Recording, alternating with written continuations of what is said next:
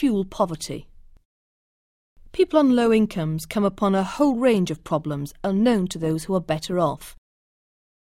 However you measure it, fuel poverty is a particular problem in Scotland. You buying electric tonight? Yes. Put £5 on the gas, please. No problem. So you want me to put in just in case they come in? For one thing, you really couldn't afford it. I mean, I was putting £10 worth of cards in some weeks and it was practically finished, you know what I mean? I was only using one fire.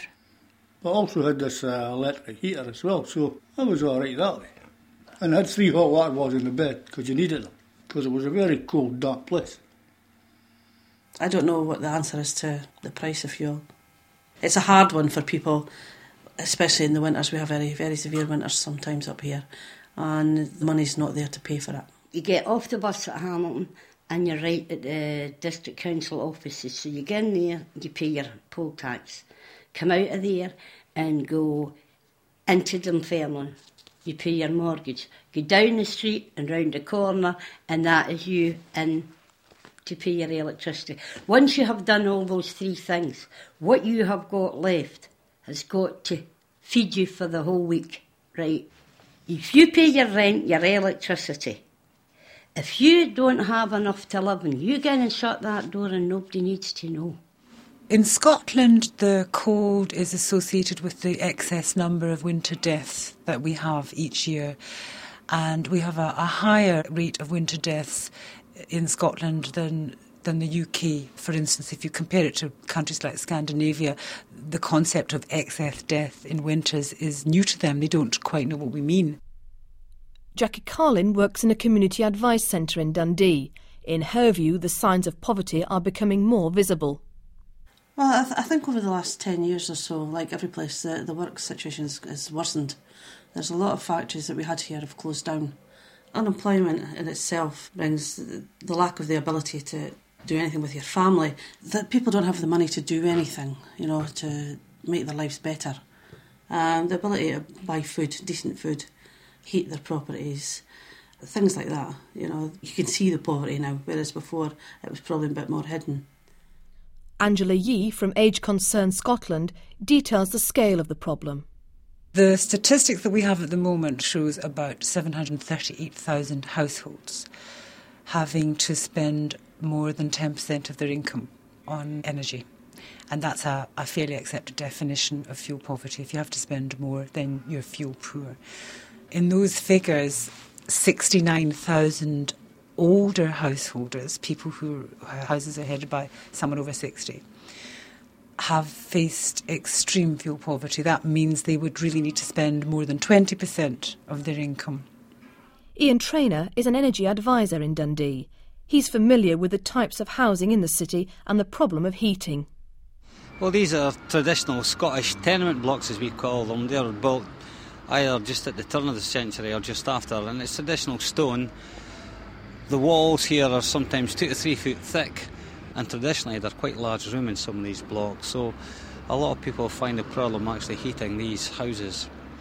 Traditionally we find too that it's normally bottled gas where there's no central heating, and this causes all sorts of problems, horrendous condensation, and of course it affects the health life, particularly in the winter when condensation really is excessive.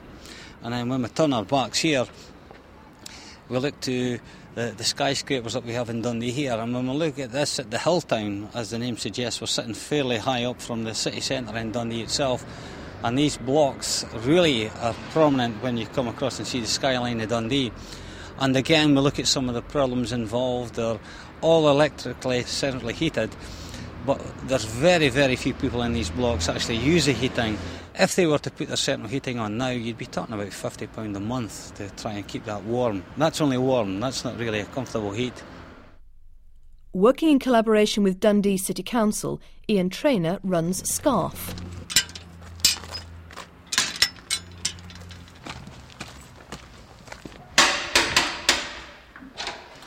Hi, Mr. Martin. Nice to see you. Nice to see you. Nice to see you. I just come to see you. Scarf, what it stands for is to save cash and reduce fuel. So we're interested in saving householders cash and also reducing the amount of fuel that they actually need. So they go hand in hand together. The biggest impact we try to make is with the fuel poor in Scotland. we do have a very high amount of people that suffer from fuel poverty at the moment. SCARF actually covers Aberdeen City, Aberdeenshire, it covers the city of Dundee and also Perth and Kinross, which is over 12,500 square miles. So we really cover a vast amount of the east coast of Scotland, and we do tackle different projects and offer help wherever we can relating to energy matters. Even you're a lot more chirpier than what you were along in the old house, like, because I felt that you had a lot of problems along there. I got over them somehow. Thomas Marnie is one of the people Ian is helping. Before moving to his present accommodation, he'd run into serious difficulties with paying his bills. Well, the place I used to live was a bed-sit flat, one room, a toilet and a kitchen, with a gas fire and an electric meter. And it was a tiny wee place. That was your bedroom, your dining room, everything was in the one place. And it was little wee, you could barely touch, you could touch the walls actually, near enough. Because it was a very dull and dreary place to live, to be honest with you. And when I was up in the morning, had a wash and shave and something to eat, I was glad to get it until late at night to come back. I knew I was just going to go to my bed. I didn't need to sit and look at how it was. Just had the gas heating. But as I said, sometimes it ran out and I couldn't afford to go to the post office and buy more. So I just decided not to use it. The situation was that Mr Marnie had no gas supply and the amount outstanding was £54, which is really a nominal sum. So what we done was, got some details from Mr Marnie, contacted Scottish Gas, who informed us that he'd been in this situation for over 3 years. So we asked, could they restore the gas supply that night? And eventually they seen reason and connected the gas supply that night. We got that back on, and what we agreed to do is monitor the gas consumption and make sure this never happened again. So we've been entering into dialogue with Scottish Gas just to try and resolve this. We feel that they've got some responsibility in the matter too, that they've just left them for over 3 years. So what we've done was contacted Cheshire and Stoke Scotland, who agreed that they would pay the gas bill. Mr Marnie spent his life working in the polypropylene fibre business, which took its toll on his health. In that work, I was there for 23 years. 15 years out of that, I was breathing in polythene dust 12 years a day. When I was told I had to see the works doctor, he told me I had emphysema, wasn't fit for work any longer. So I saw the director, and he says, sorry Mr Marnie, but we'll have to pay you off through ill health. The benefits I get is incapacity and the pension from the work. The good thing about it is that I get my incapacity weekly, pension I get monthly, which is a very small pension. It's only £15 a week, £65 a month. Well, as I said, by the time I was off my work, we had to pay the full rent, which is about £30 a week for one pokey wee place. Electric to get, gas to get, food to get, clothes to get. So I just skipped my rent occasional times. As well as skipping the gas and skipping the electric. I had to do it. Just couldn't do nothing else. So, as I said, you had to rob Peter to pay Paul, or vice versa.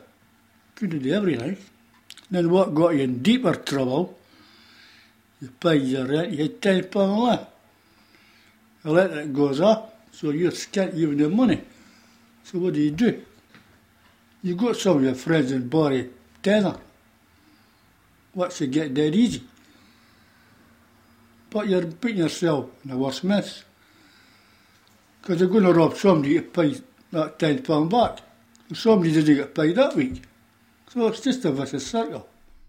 Mr Marnie ended up in debt to the City Council, but it recouped its money when he was moved from his single room to the slightly larger flat that he now occupies. Through the council's moving you got £1,500 for the inconvenience and whatever. But I didn't get £1,500. They kept 1,000 per. I got 500 per. In the council are not very good friends at the moment. But that's life. Some people are worse off than me, so it's the story. Now that Mr Marnie is in his new flat and with both gas and electricity connected, Ian's offering to give him ongoing advice on energy use. What we're keen to do is to really act on your behalf and to say to the likes of Scottish Gas and Hydroelectric that the way that they deal with customers is unrealistic at times and unsympathetic, and we really need to sit down and say that when people have one problem, normally it's multiple problems, so we'll have to tackle them one by one and let them understand that there are numerous problems there.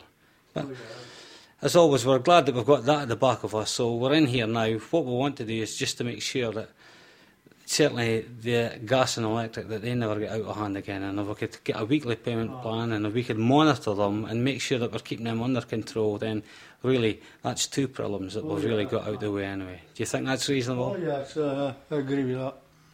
And I'm going to try my best to do it, like, while the money's there, if I've got it. If it's no there, I can't do it, but I'll manage £5 a week and £10 for electric. Debt is probably the biggest problem that Ian Traynor comes across. The most common one is when they have a bill, maybe £700-800. They come to us and say, we cannot pay this. And I would normally ask them, have you contacted the utility? And they say, yeah. And I ask them, what kind of offer have they made for you to pay this account? And based on that information, I'll go back to the utility and say, well, you really should be offering them something better than what you have offered them. From the Open University. For more information, go to www.open.ac.uk/use.